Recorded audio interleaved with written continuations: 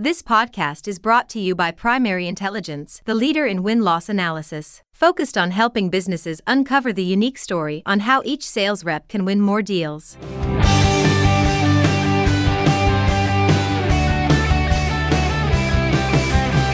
Hey everyone, and thanks for joining me on another rousing edition of Sales Intelligence Weekly, brought to you by Primary Intelligence. I'm Ryan Queller. There's never been a better time in history to be a seller than now. There's more technology, information, more means of connecting with our prospects and customers than at any other point in time.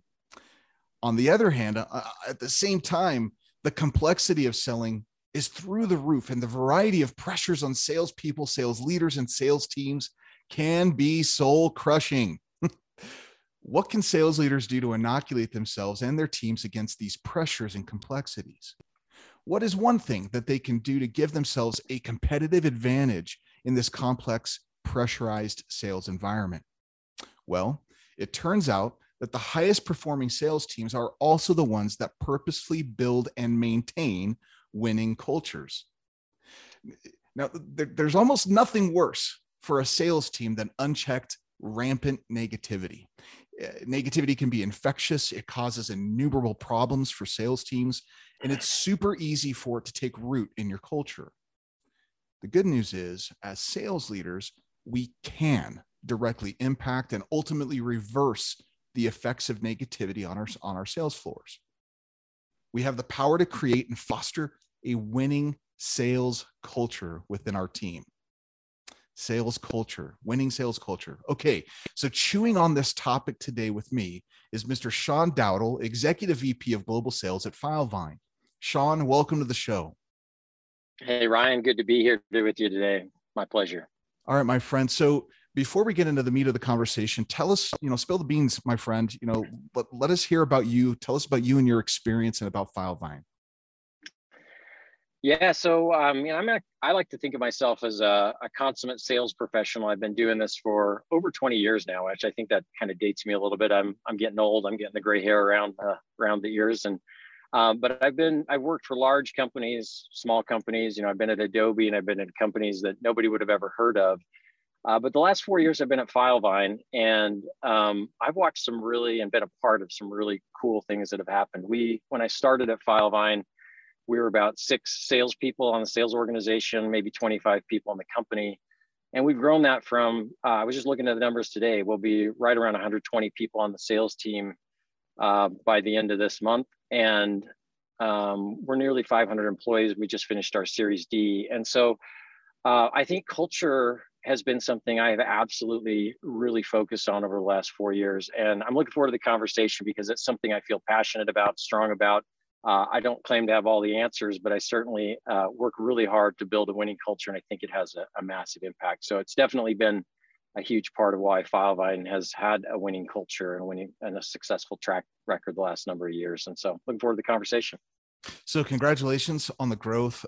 It's always fun to take something small and help it grow and become nothing more exciting to a guy like me, and it sounds like to you, than doing that exact thing. So congratulations. All right. Before we get into how do we deal with culture and building it, let's start with what is a winning team culture. Let's start with some wisdom here and define things. So what is a winning team culture, Sean? Well, there's a lot of different ways you could take that. The way I think about culture, maybe I'll take a little different angle on it. I think a culture, when I think of your team, I really think of it as a reflection of you. So if your team is performing at a high level, I think that's a reflection of who you are and what you're portraying and what you're reflecting. If your team is performing at a low level, I think that's a reflection on you as well. And so to me, a winning culture is a team that works together, is pulling in the same direction. And really, when I think about a winning culture, it's people that have high expectations of themselves and hold themselves to a high bar and are held to that standard by the leaders as well. And so I really think that a winning culture is people rowing in the same direction, high positivity, not that you're ignoring the things that are going on in the organization or the challenges, but that you find ways around those things, and you find you take it, you embrace the good, you embrace the challenge, and you find a way through it instead of dwelling on the negative things. Because every organization, I've been around long enough to know, has challenges. There's no perfect place in the world that I'm aware of. And so you've got to have a team that can kind of embrace all elements of the business. And even when the challenging things come along, they've built into themselves this resilience or this ability to look at the challenge and not dwell on it, but find a way to overcome it. The other thing I've realized is that if you're presented with a challenge, until you get better at overcoming that challenge than the challenge itself, you're going to keep running into it. And so we've got to teach our teams to not just run away from the things that emerge or complain about those things in their little sidebar conversations. We have to teach them to embrace those things, be real with it, and find a way to get through it or over it. And then once you do that, that challenge is going to be, you might hit it again, but you're going to have the skills to overcome it the next time it comes around. So you mentioned a couple of things that I want to unpack a little bit further. So I think we've got a good working kind of definition, right? In culture can be squishy in any realm. I don't care if you're talking about organizational structure, if you're talking about sales team culture, substructure cultures. I mean, culture can feel a little squishy. But I liked what you said, and there were a couple items that I want to unpack a little bit. I hear a lot from especially young or new sales leaders. They think that a winning culture equals a positive and an overtly positive culture. I don't see it that way. I don't, and I like what you said. I like what you said about it's highly positive, but you're not ignoring the issues, right? That the challenges, you're embracing them. So from your perspective, are a winning team culture and positive team culture the same thing? I think they can be. And what I think that there's definitely a level of positivity you have to take into everything. When I look at a deal, or I'm unpacking a deal with a rep, for example, I'm looking at the good things, but we talk about happy years in sales where salespeople only hear the good things in a deal. And sometimes they ignore what's really going on. And they hear the good things, but they kind of ignore maybe the red flags. And so when I sit down and I look at an opportunity with a rep, and this is how I think about it, I focus on the good, but we also look at what could potentially stop that deal from moving forward. And I'm very real about it. That does not make me negative. It just makes me real. And so I'm still optimistic we can win the deal. But what I'm also is I call myself a realist. And I'm like, if I ignore these things that are red flags and just kind of try to sidestep those things, that could negatively affect the deal down the road. So I'm real with them. I don't ignore them, but I go into solving those potentially negative things with a really positive attitude. And so I think they can exist in the same world, that you have to be very positive about your ability to overcome those things, but you can't ignore those things. So that doesn't make you a pessimist. Some people could look at that and say, well, you're just looking at the glass half empty. What you're really looking at is all the good things. And then you're trying to find a way to overcome anything that might potentially stop the deal from happening. And that in turn can build a really winning culture. You're just taking in all the elements and you're embracing them for what they are. And then you're finding your path forward, looking at all facets of the business or the deal or whatever it is that you're trying to look at. And so to me, yes, they can be the same thing. And I think they can exist in the same world, winning culture and positivity.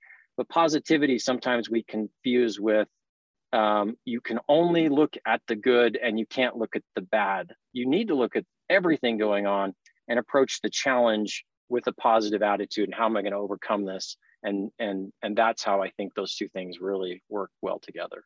Love that. Okay. So I want to back up a little bit further. So let's say I'm a new sales rep, right, into an organization. How can a sales rep spot the evidence of their sales team culture? How do we know that the culture exists? What does it look like? How do they see it? Well, there's, how do you see it? So I think in our organization, you can sense it. There's just certain behaviors and things that people have. One of the things in our organization is we just have certain axioms or certain things that we say and do in the way we talk about things. We have a term, we call it the Filevine way of selling, and that is a unique way of selling to us. There's little nuances, and so we start talking about those things in our deals, the way we interact with each other. We have little axioms and things that we'll use. And so I think people start to just get a sense of that when they're walking around. They just feel it because it permeates the whole organization. But that's an intentional effort. That doesn't just happen. That happens with me pushing down what I believe the important things are, pushing that to my leaders and making sure they're holding people accountable to those standards. And what people feel is that cultural message coming down from the top and the expectation and accountability associated with that. And they start to emulate that. And then as people come in, they realize, oh, these are the types of things we do at Filevine, and these are the types of things that are not okay at Filevine or that we don't do. And I think that it's just kind of starts from the top. Contrary to maybe some opinions, culture is not a thing that, if you want a good winning culture, it doesn't just happen. It really is a proactive effort that you have to preach, my friend. Absolutely. Absolutely. Keep going. Yes. Yes. So it's just, it's something you have to push on. So I, over the years, have identified 6 characteristics or 6 attributes that I really, when a new new team starts, or new person even, but typically we're hiring in teams right now. So as a new group comes on, I spend 30 minutes with every single new person that comes into Filevine sales anyway. And I go through these 6 characteristics, and then I have 2 other things we talk about. And I start from the very beginning of their time at Filevine and say, these are the things that make Filevine a winning place to be. And you should be working on those things yourself, but you'll also feel and see those things in the people around you. And so we start day one when they get to Filevine.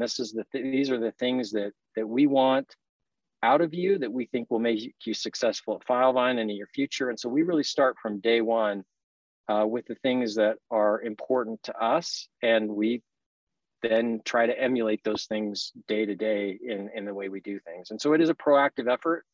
It does not just happen. Okay, so I love this. We are perfectly aligned on this point. Culture happens. Culture is. Now, it either builds itself, or you purposefully and deliberately create the culture. And I love, by the way, I love those tips and tricks that that you employ about, engaging with your salespeople early on. What else can sales leaders do to help purposefully build their sales team cultures? Yeah, so one of the things that I think is really, really effective is there's a lot of, if you see something going well, you want to highlight it. So one of the things that, when I was just an early manager, kind of working to build a culture on just my little sales team, maybe 6 or 7 people, one of the things that I would do is I would teach new principles in my sales meetings. I would then join calls and I would encourage people to do those things that I was teaching.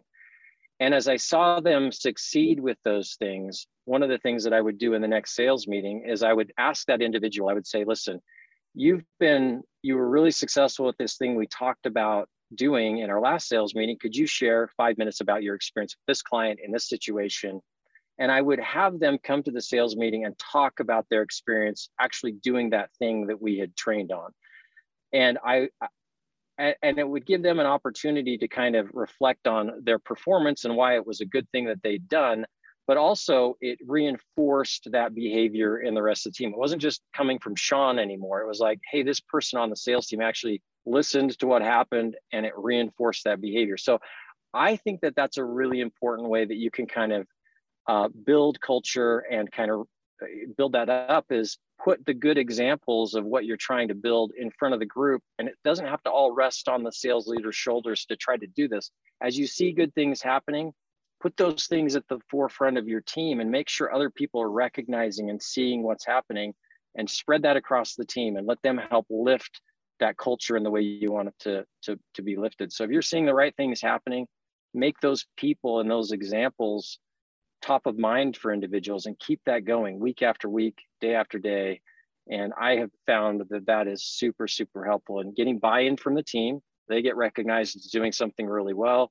The rest of the team sees the winning behaviors out there that you're trying to instill, and they want to follow. And I think that's just one way that we have done it over here, and it's been really, really successful. So why is building a winning sales culture so important? Why is this important to you? Why is it important to Filevine? Yeah, I think that if you have a culture that expects excellence or is winning, people will rise to that occasion. They're going to rise to want to be a part of that. And if you have a low performing organization, people will kind of adjust to that as well. And the great Nick Saban, I certainly didn't create this statement, but he said that winning or high performing individuals don't like mediocre people, and mediocre people don't like high performers. They just don't like to exist in the same world. And so I think if you have a high, strong culture that resonates in a certain way, you're going to attract those kinds of people to your organization, and those people are going to stick, and they're going to do well. And the other people are not going to be as attracted. They maybe won't stick, and that's probably okay if they're not a part of the organization that works. So if you want a high performing organization, you're going to attract the right people, you're going to keep the right people, and that culture is going to turn into results for you, because they're high performers want to be around high performers. And to me, that is really the ultimate goal of what we're trying to do. Is we want good work environments, we want to have a good place to work, but at the end of the day, as salespeople, we've got a number to get to, we've got to drive to it. The way to get there is with high performers that work toward a high standard. And so that's really how we approach things over here. Is we try to get the high performers on, that'll adapt to the way we want to do things, and in a really positive way. And it's served us well so far over here. So you just said something that's we're moving from the ethereal, from the ideological, to the practical or pragmatic, right? The rubber and the road, as they say, are meeting, and that is culture can produce results. Help me bridge that gap. How does culture produce results? Well, I think I alluded to one piece of it, is if you have good people, they're going to want to be a part of your culture because they're going to like it. If you have like-minded people, the culture will attract the right kinds of people. So, high performers want to be in a high performing organization. So that's naturally going to be a strong thing. But within that organization, you also want an environment that people feel safe and happy, and their mentality is in a good state of mind. And so that certainly doesn't go without saying that if people are in an environment that has a strong and good feeling culture, they're going to feel better. And when you feel better, you typically perform better as well. So you're getting the best of a couple worlds. One, you're getting good people because they're coming to a winning organization. They want to be a part of that. Winners want to be around winners. And then the second part of that is that if they're around in a good place that feels good, they're going to feel more enabled and empowered to perform at a high level. And so those winners, or those strong people, are also going to feel good. And because they feel good mentally and physically, or in all ways, hopefully, they're going to perform better. And I think that's really what will help drive the results, is the right people in the right state of mind, doing the right things, and that delivers the results that you're after. Okay. So we've talked about, why is building a winning culture so important? How does culture produce results? Let's talk about the wreckage, right? Let's talk about the carnage here. So what wrecks sales culture? What absolutely just decimates sales culture? Well, there's a lot of things that can do that. I'll try to touch on a couple that I have seen. Change in any organization. I'll use change as kind of the catalyst here that I'll lean on. But we'll use that as an example. So when a new change comes out, and every year quotas change, territories change, we have changes in a sales organization. What can happen is, your quota typically doesn't go down in the new year. So a new quota comes out, and reps look at it and they say, oh my gosh, this number is really big. And what will happen is they start to form these opinions, whether they're right or whether they're wrong. And if they're negative opinions of what's happening, you'll see these groups splinter off and start talking. And if they're talking negatively, what will happen is that can become very infectious in an organization. Oh, this quota is really big. And I'm just using that as an example. There are thousands and millions of examples probably you could use of things that could cause this to happen, but quota is one. The quota is really high. We don't think we can hit the quota. Oh my gosh, what are the leaders thinking? And these conversations start happening. that can wreck a sales culture. Now, that is a normal part of any organization, that those conversations are going to happen. But those types of things left unchecked or unattended to will absolutely undermine and destroy a sales culture faster than anything. And we've had to fight that a little bit where I'm at today, where there are things that have happened that we have had to get in front of. And so as people start talking and building these little splintered groups of negativity in the organization, you have to get in front of those things. You have to go have those conversations with the leaders on the front lines. And I'm talking about your individual contributors that are leaders. Just because they're not formally called leaders, they are still leaders. And you've got to get in front of those people and get them on the wagon as quickly as you possibly can, and get them over any kind of negativity, and then send them out as the little generals in the field to go help quell the concerns. And because if you don't, that will wreck your culture really, really fast if you let those things persist within an organization. That's challenging. It's tough. It's tough to know when those conversations are happening, but if you've got trusted people in the org, you can root those things out. Now, we're not talking about pulling people aside and scolding them for having bad feelings. That's normal. People are going to have to react and feel a way. But what we are doing is giving them an opportunity to talk, have their voice heard, process with you. And then once they work through the emotion of whatever they're feeling, they can be your best advocates to go out there and go help build the culture back up. And so you got to stay in front of those things. I think, those little sidebar conversations that can be negative, you got to find those and root them out of your organization. And that can be tough to do. But totally I don't know about you as a sales leader, as a leader in general, people's feelings and emotions and their negativity is far more nuanced than, hey, Sean, I'm having a problem with, right? Rarely do people just come straight out and say things.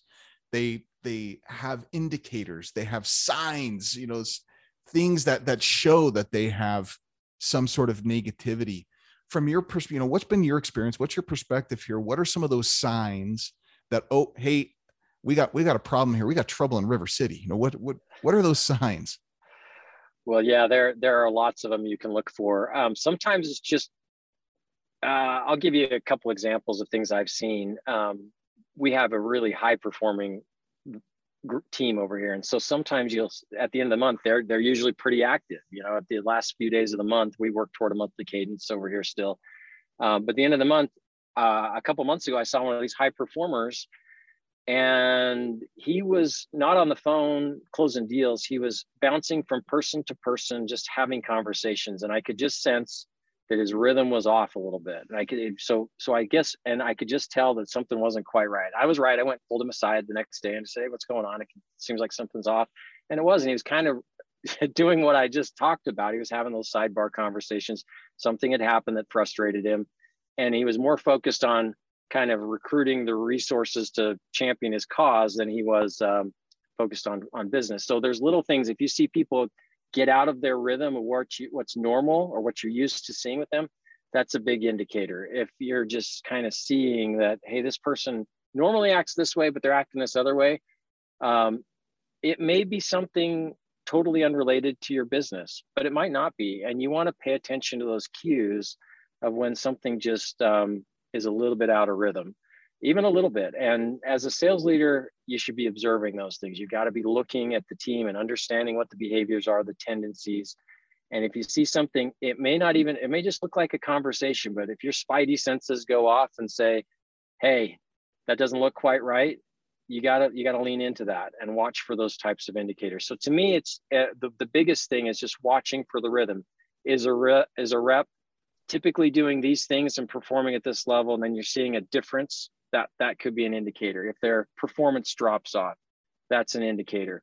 If they're missing more days in the office and that just doesn't seem quite right, that's an indicator. If there's a lot of things you can look for, and sometimes it's just a rhythm. You're looking for what do they normally do, and is that off a little bit? And if it is, you want to go dip into it and find out what's going on. So, man, there's some, we're getting deep into we need to lie on the couch here and have anyway, we just need to, have a couch session with this, psychologist here. We're getting into some deep human psychology. When people triangulate they have a problem, then they go find somebody else. You called it recruiting. They find somebody else to share their woes with. Oftentimes it's a triangulation of problems. And this compounds, exacerbates the issue, right? This is a major, major problem. Why do you think salespeople, and I guess we could say humans, because every human does it, this isn't a sales specific issue, but why do you think human beings do this? Why do we triangulate and try and recruit other people or find others to, bury our woes with, to bear, share these burdens with? Well, I'm not a psychologist, but I'll give it my best attempt here to give you my thoughts there. We want to believe that that our feelings are validated, is my opinion of that. We want to know that, hey, I feel this way. Does someone else agree with me? And if they agree with me, then maybe more people agree with me. Maybe my cause is more justified if I can get all these people on the same team with me, and maybe we can, because we're all feeling the same way, we can push and change or whatever.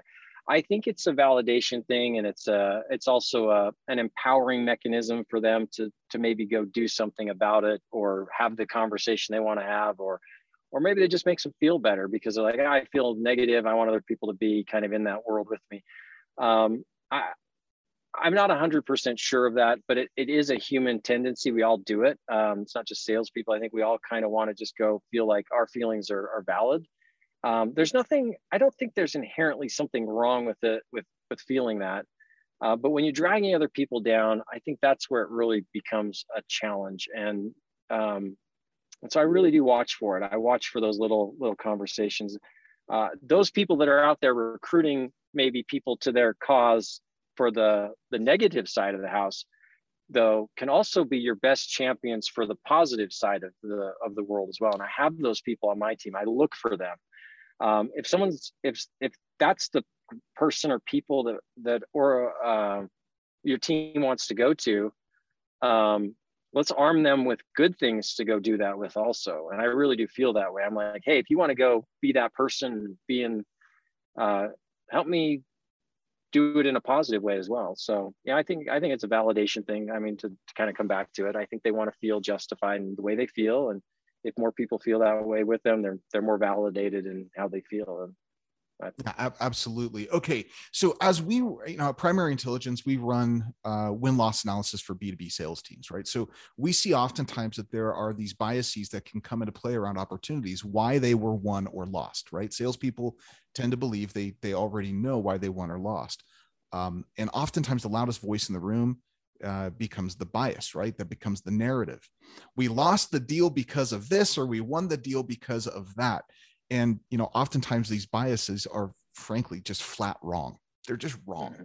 And as sales leaders, I'm really curious from your perspective here, how do you prevent false bias, which are oftentimes super negative, from becoming the narrative? How do we not control the narrative? I'm not talking about controlling the narrative, but how do we help shape the narrative away from the loud voice in the room that's often negative? Yeah, it's a totally good question. And those things pop up everywhere. I remember at an organization I was with a number of years ago, there was this belief in this organization that they could not sell six-figure deals. That was kind of their bias. It was this pre-assumed bias that we just sell 20, 30K deals. Those are our big deals. And that's who we are. That's who we are. Right. That's just what we are as an organization. And we don't sell to those kinds of things. And I walked in as a sales leader, kind of newer sales leader, and I thought, well, that's crazy. I've been selling six-figure deals my whole career. I don't see any reason why we can't do it here. And so that was a little different, but I saw that bias, and those things definitely exist in all organizations, and they can spring up when you least expect them.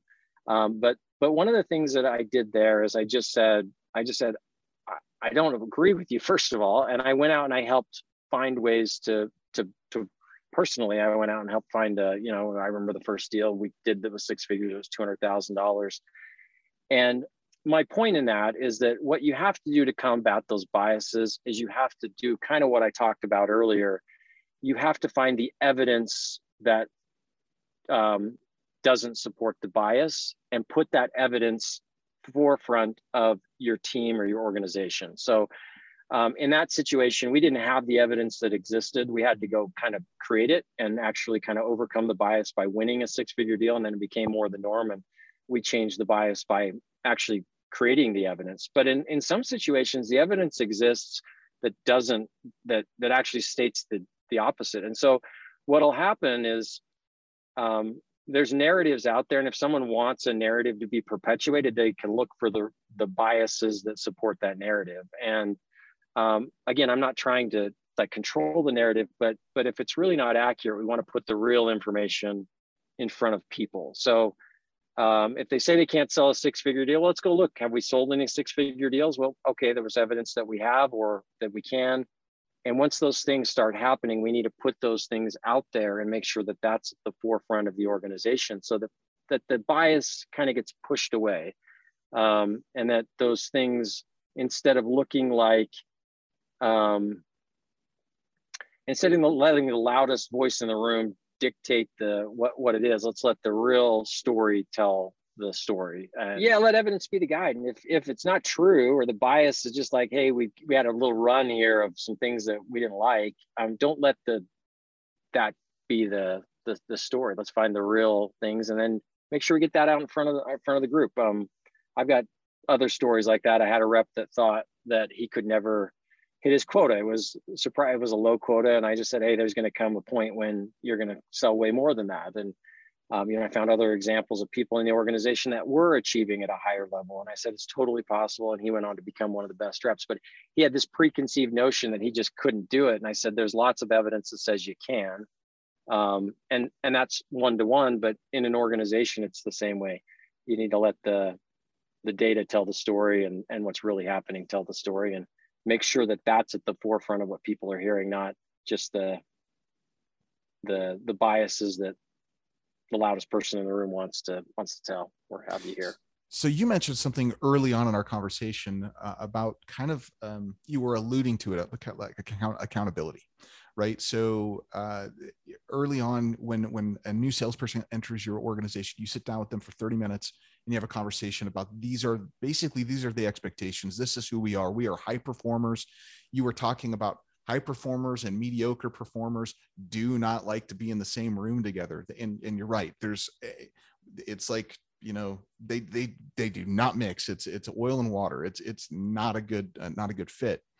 So tell me a little bit more about how, as a sales leader, we can use accountability to support the culture, but not as a club, not as something that we beat people with.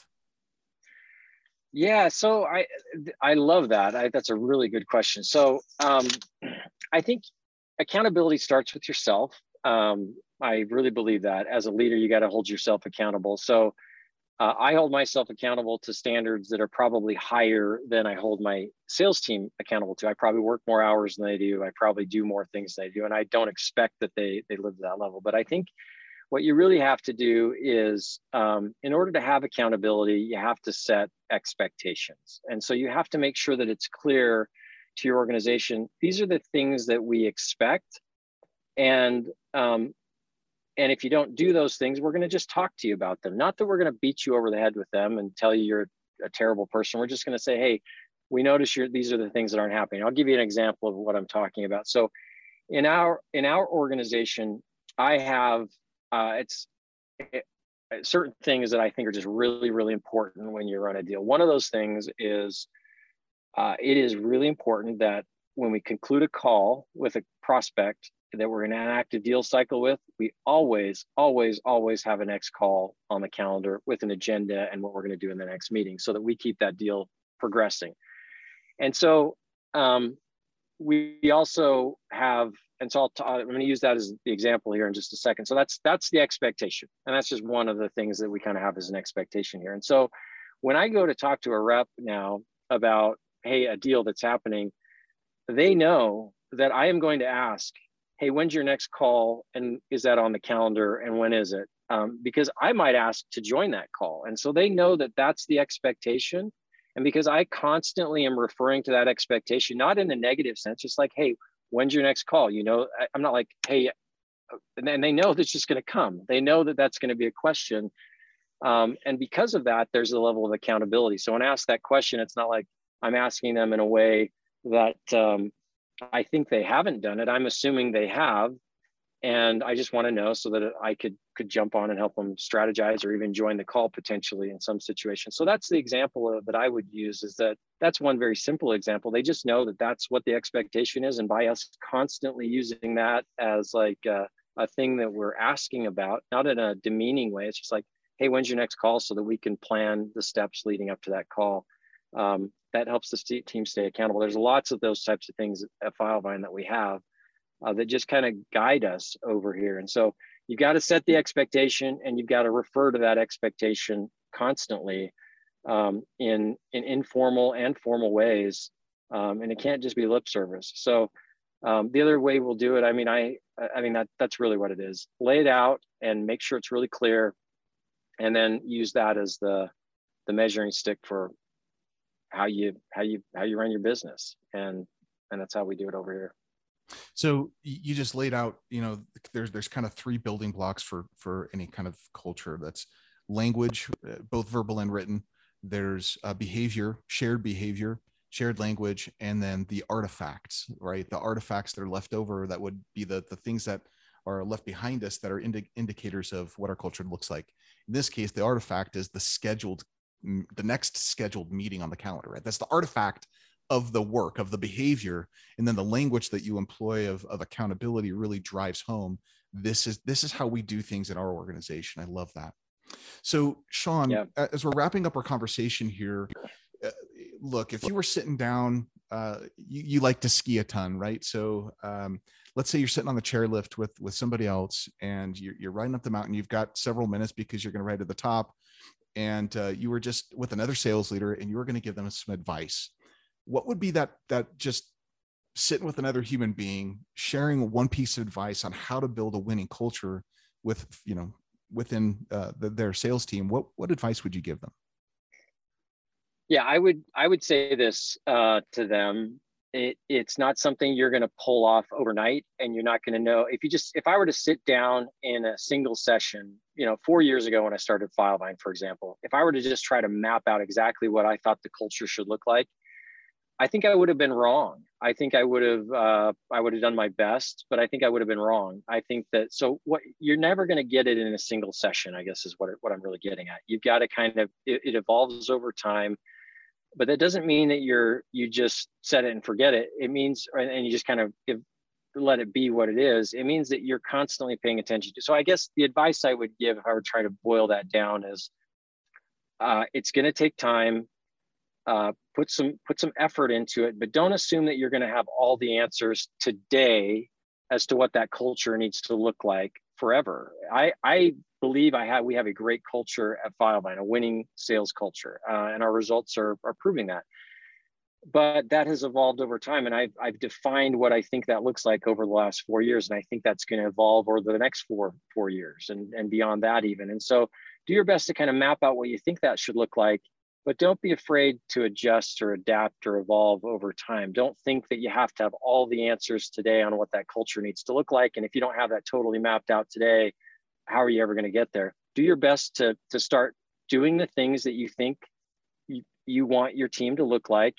See what works, see what doesn't work, and you can adapt and change over time. But if you're putting in that effort and not just letting it devolve into what it's going to become, and you're constantly kind of adjusting in the right ways, I think you can get there. But it is an effort that don't expect you're going to have all the answers on day one. That's really, I guess, what I would say is just it'll evolve over time, and I think you'll get it right if you're focused on it. That would be my general thoughts on it. Is it's nobody has all the answers at the outset.